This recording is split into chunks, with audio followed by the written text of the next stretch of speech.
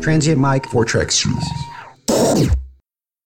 All right, so welcome to Transient Mic 4-track series. We have a special guest, of course. They're always special when we're here, but I like to introduce this gentleman here with us. He's as Austin's hardest working musician, and I do mean that sincerely because he is out there all the time. Craig Marshall's here with us, joining us, singer-songwriter, guitarist, former member of the Lucky Strike. Well, still a member of the Lucky Strikes, and all-around good guy. Yeah, present, accounted for. So welcome, welcome to our series. Yeah. We're really good to be here. Happy to have you because your song style, especially with your solo work, you're really doing some good creative stuff that we'd like to share with our audience and highlight you because, like I said, you are sort of an Austin figure after coming, from Syracuse, New York.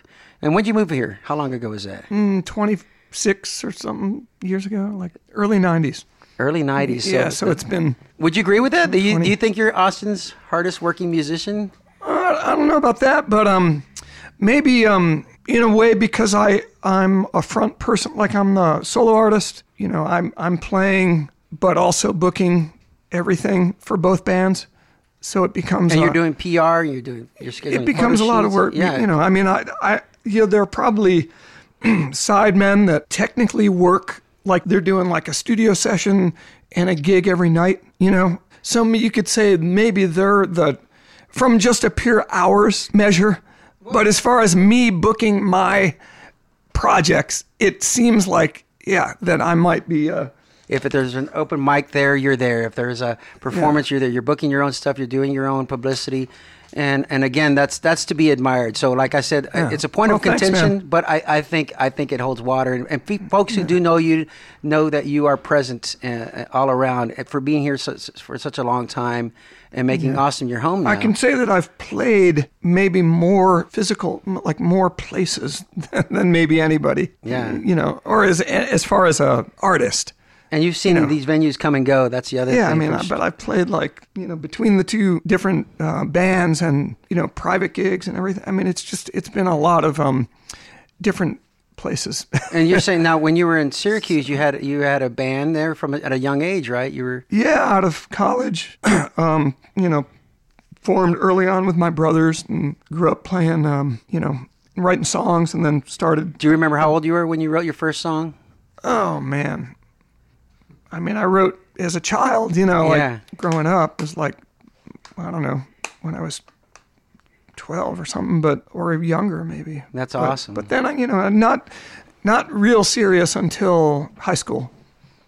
And was that for, like most guys to get the girlfriends? Well, it was, I wanted to play rock and roll. Yeah. I wanted to play in a band, but it was always about, writing songs before I could barely play guitar.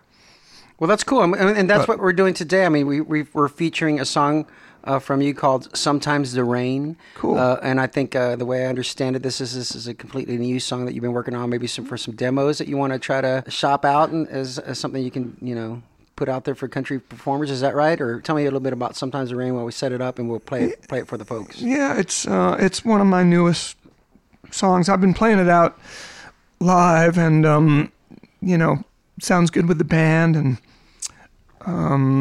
It's gotten some attention just from playing it, at gigs and stuff.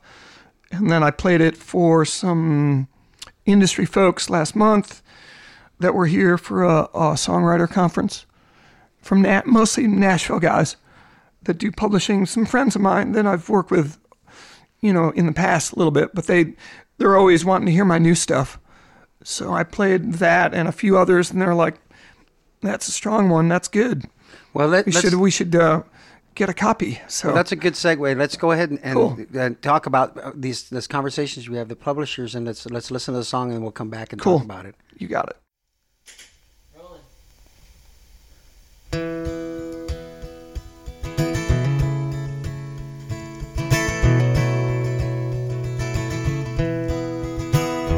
Looking for the daylight.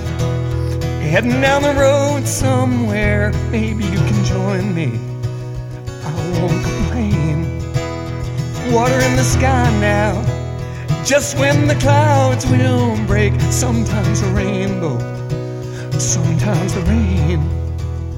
There could be a downpour, weathering the storms of life when we're together, the joy and the pain, given the prediction, wishing I could always tell, but sometimes a rainbow, sometimes the rain,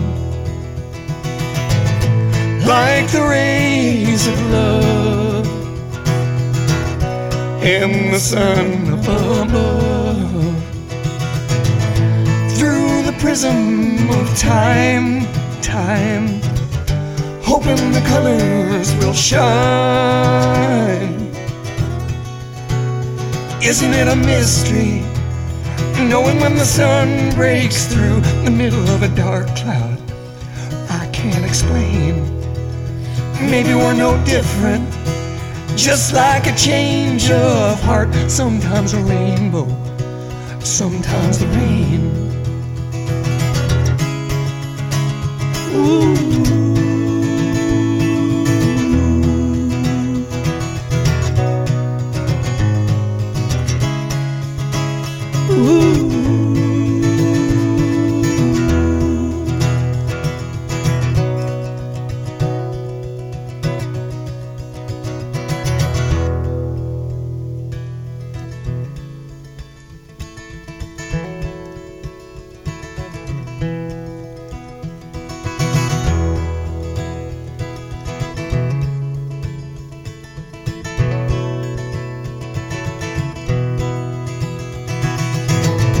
Like the rays of love and the sun above,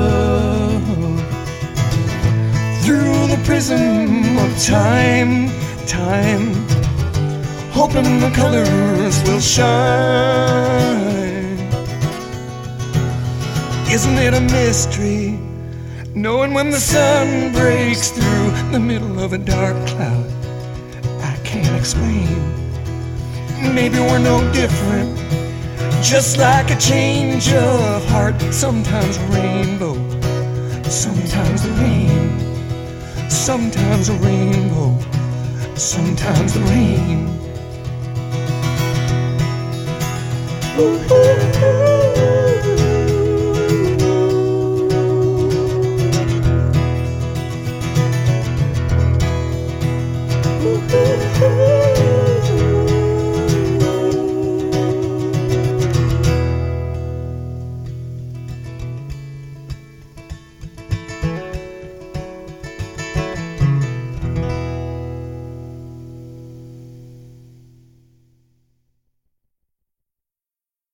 All right, so that was a song, Sometimes the Rain. Very, very beautiful rendition of a new song that you're working on. I think, having listened to some of your other albums and, kind of listening and thinking about what we're going to talk about, there was a myriad of instruments that you used on that, accordions and keyboards. And I mean, when you strip it down to what you have here and just the melodies and the harmonies, it's just such a beautiful song. I really did enjoy it. Thanks for having me in to record with Jeremy Fowler. Yeah, that's the thing. Jeremy did a great job too. He actually got to sing harmonies and make. He'll be on my new studio record too. Awesome, singing some harmonies. So, well, let's talk about that song. Let's start to dissect it a little bit. Sometimes the rain, sometimes a rainbow, right? And you elected to just title it "Sometimes the Rain." It just sounds better, right? That's the first. Yeah, it sounds a little better, but I mean, the other way is a little long. Sometimes the rainbow, sometimes it's a... Well, you could have said sometimes the rainbow, like half empty, half full. Right. Yeah. And but I like that because there is that hook to come back to it, because especially this last week that we've been, like I said, I've been driving around listening to this music and getting it into my head, and it has been cloudy. It's been cloudy and dreary and kind of February weather, right? And then there's a patch of sunlight coming through that cloud, silver lining. You never know. Yeah, and that's a wonderful thing. That's what I mean. I think we've all been there, and so the first thing I wanted to say about that was that as I listened to your catalog, and I think that the reoccurring themes that I find in your solo work, they have to do with either relationships or broken dreams, or in this case, the silver lining, rays of hope, rays of love, as you say in the song. So I don't know how personal you want to get, but are there specific instances that you're drawing on to get to the heart of these songs, or make up these scenarios to fit the narrative of the song? I think I probably draw from experience, but I don't, not specific experience, I guess. But do you agree with that those themes are kind of, they run? Yeah, I like those themes, those kind of universal, life moments, themes that everybody can kind of relate to. Because I like a little bit of hope in my heartbreak songs or my, sad songs, I guess. I like to balance it out with a little bit of hope sometimes. And sometimes it's just a song that's just a straight up, country, whatever, angry or heartbreak. But that's sort of the basis of country music in general too. I mean, you have to speak kind of classic country. So in that regard, because again, what also lends this song to what I think makes it so wonderful is, again, it's stripped down to your vocals and this guitar. So I wanted to talk about that because the timbre of your guitar actually has a great voice. It really just balances everything out under your voice, which I want to get into as well. But tell me about your guitar first. It's become my foundation for what I. What kind is it? It's a Gibson. It's an old Gibson J50 65. So it's been played a lot. I mean, I've had it at least 16, 17 years, something like that. And I've played a billion gigs on it, so it definitely gets played. But it already sounded good when I got it. I like that Gibson low end that it has. It's got a piano-like quality, that where the notes speak and the bass, the resonance, I guess. Did you use that in your other band too with the Lucky Strikes as well? No. I used some cool old jazz guitars in that band. How did you find it? That was the other thing. eBay. eBay, yeah. Really? Way back when? Back when you could still sort of get a deal on eBay. I mean, it was like a risk a little bit. Now, see, I geek out with. I remember those days. Now, do you remember where it was coming from when you bought it? I used to always say like this from Arizona or I forget where it was, but the origins. But the reason why I say that is because you've played it, you've made it your own. It's an instrument that speaks and supports you, like vocally, right? And I mean, you think about Willie Nelson, and he's got Trigger, and he refuses to play anything else, right? I mean, right. I think that it's become sort of my voice, for sure. Yeah, that low end, like you said, when you said piano quality, I get it. That's what I was trying to say when I was describing it. Yeah, I like a more.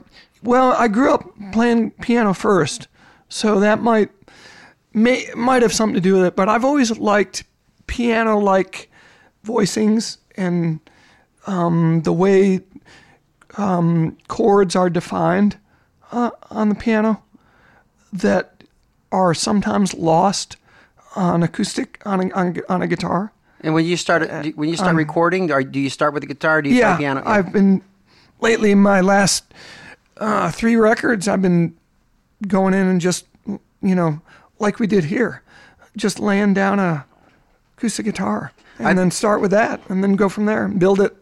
And it seems to work because I kind of define a lot of the moments of the song with my guitar part.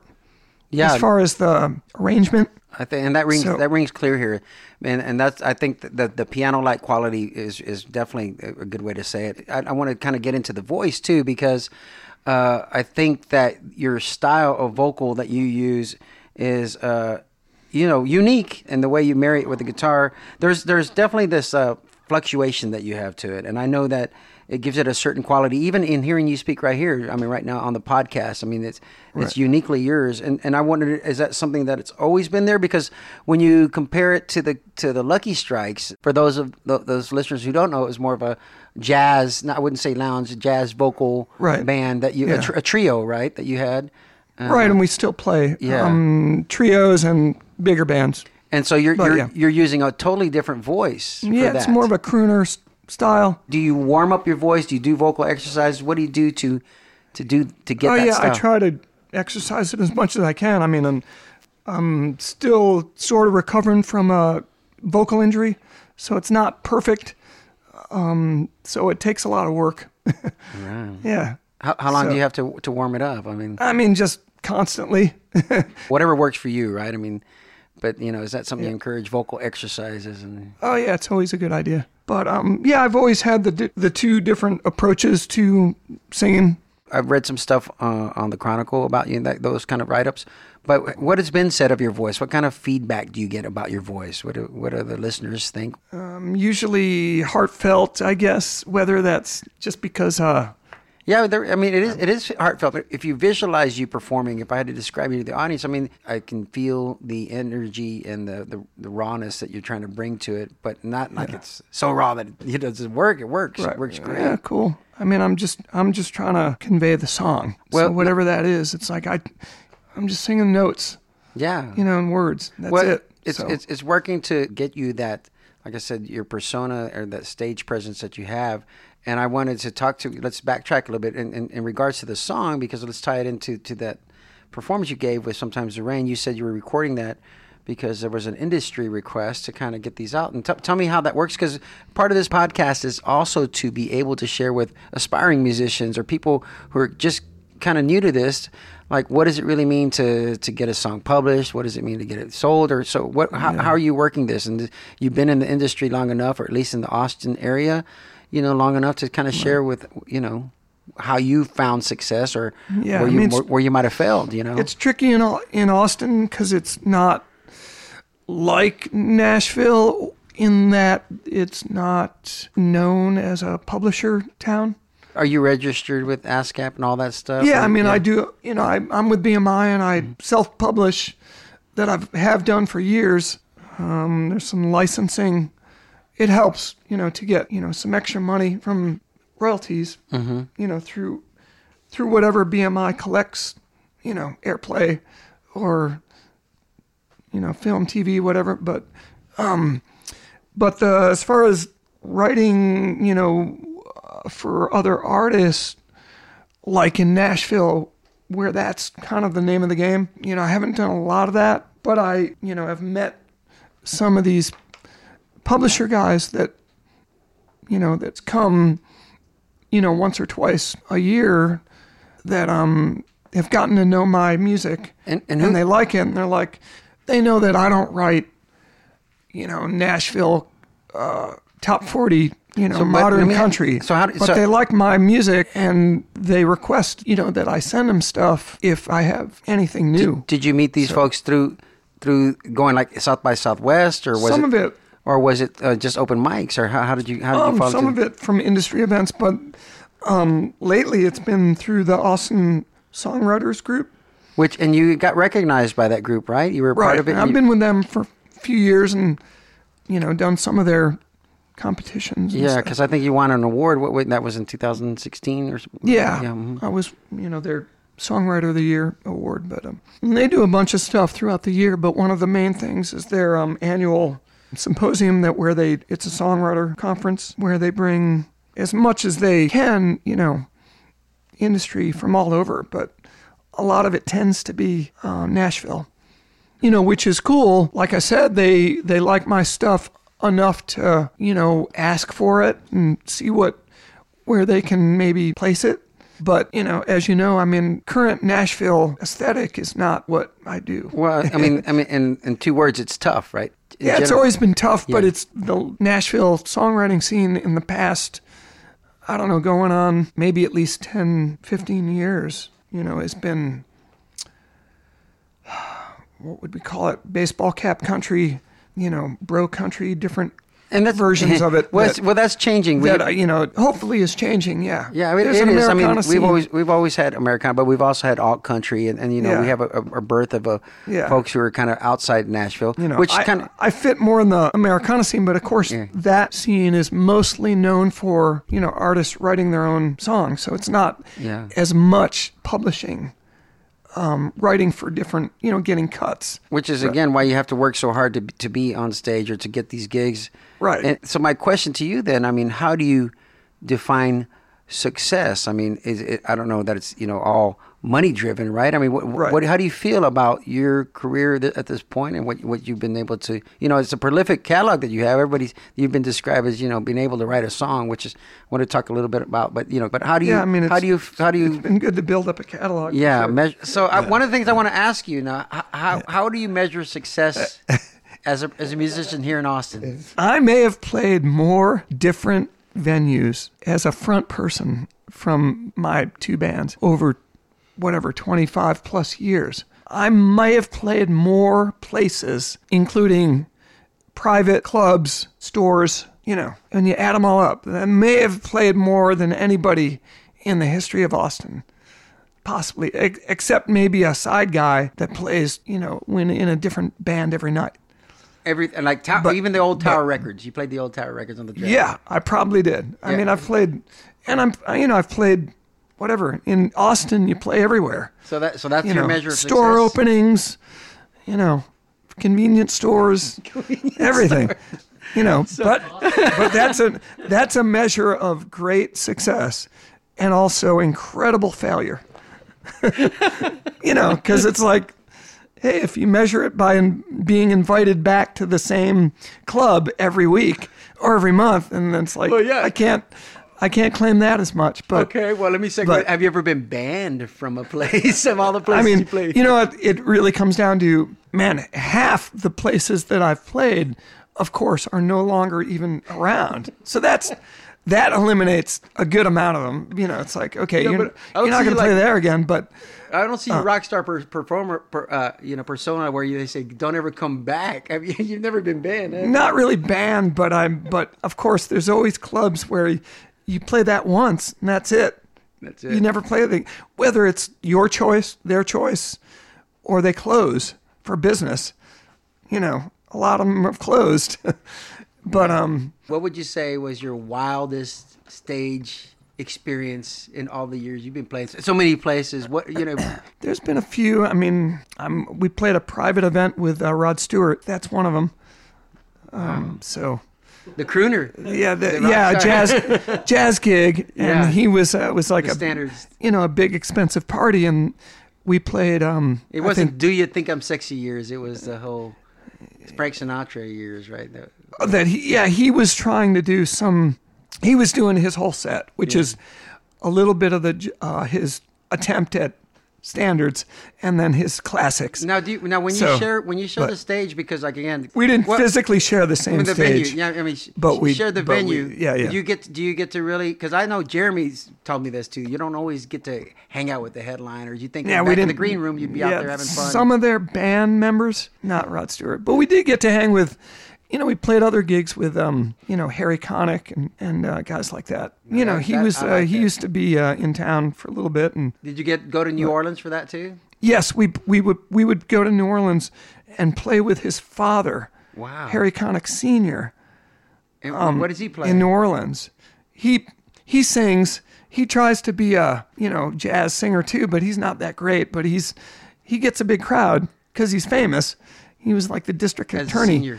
Yeah, so we played gigs with him, and he came here once, and he actually hired us to be his band. And of course, Harry Connick Jr. was in town, and he got up and played with us too. And now Harry's like hosting his own TV show. I know, now he's got his own talk show. It's weird, but If my mom is listening right now, she's probably freaking out over that. She's in love with him. Harry Connick? Oh, yeah. Yeah. I mean, solo, I've played with, got to do a cool show with this guy, John Fulbright. And I became friends with this guy, Costas, who was a big-time Nashville songwriter in the 90s, who wrote 1 billion hits for people. And we got to co-write together and do a showcase. I mean, if you look up the name Costas... he's wrote big hits in the 90s for Nashville. Exactly. That's why I love doing this, because then you go down the rabbit hole of just listening to song. Yeah, you never know. Song. Yeah. I find it interesting, given your track record here in Austin. You've seen the scene change quite a bit, from the 90s, where we were dubbed the live music capital, even back in the 70s, right? The Armadillo World Headquarters, we were the live music capital. But now it's not. It's changing the landscape. And can you... you're an eyewitness to that. Describe to us what you've seen. Yeah, it's grown. It's still growing. It seems. Some people love to talk about the old days as like that was the best. We've lost the glory days, but I don't feel that way. I mean, there's venues that have maybe gone away, but there's always new ones. It was definitely smaller scene, I was playing country gigs, Broken Spoke. I mean, that's still going, stuff like that, Continental Club. But then I think in the mid-'90s, the scene kind of exploded when all that money was coming in and like the build downtown was kind of reimagined and the warehouse district was exploding and then Red River, yeah. I mean Red River for the indie rock scene and then the warehouse for the jazz, for all that whole swing scene. That got huge. Well, do you think though it's possible to, like, if a musician said, I want to move to Austin and the live music capital, does that still hold true? Would you give somebody that advice? Come to Austin and you can make it here. I still think so. A lot of people, they're like, the scene will never be the same and it's all like, all the great gigs are gone. But I think there's, I have no problem with the way it's developed because I think there's cool gigs. I mean, they're not all the most like biggest showcased gigs, but there's a ton of breweries and wineries and cafes that, singer-songwriters can still get gigs every week and, make a little money. So it's still pretty active. How about session work? Do you get to do some of that or? Yeah. I mean, mostly my stuff, but I do get, I'll get called to play, guitar here and there. Well, we were glad to have you today, man. Really, thank you for sharing. I think, like I said, it was a beautiful song. And what are you? It sounded like you were recording an album right now. What are you working? Can you give us? Yeah, it's almost done. In fact, it's about to be mixed.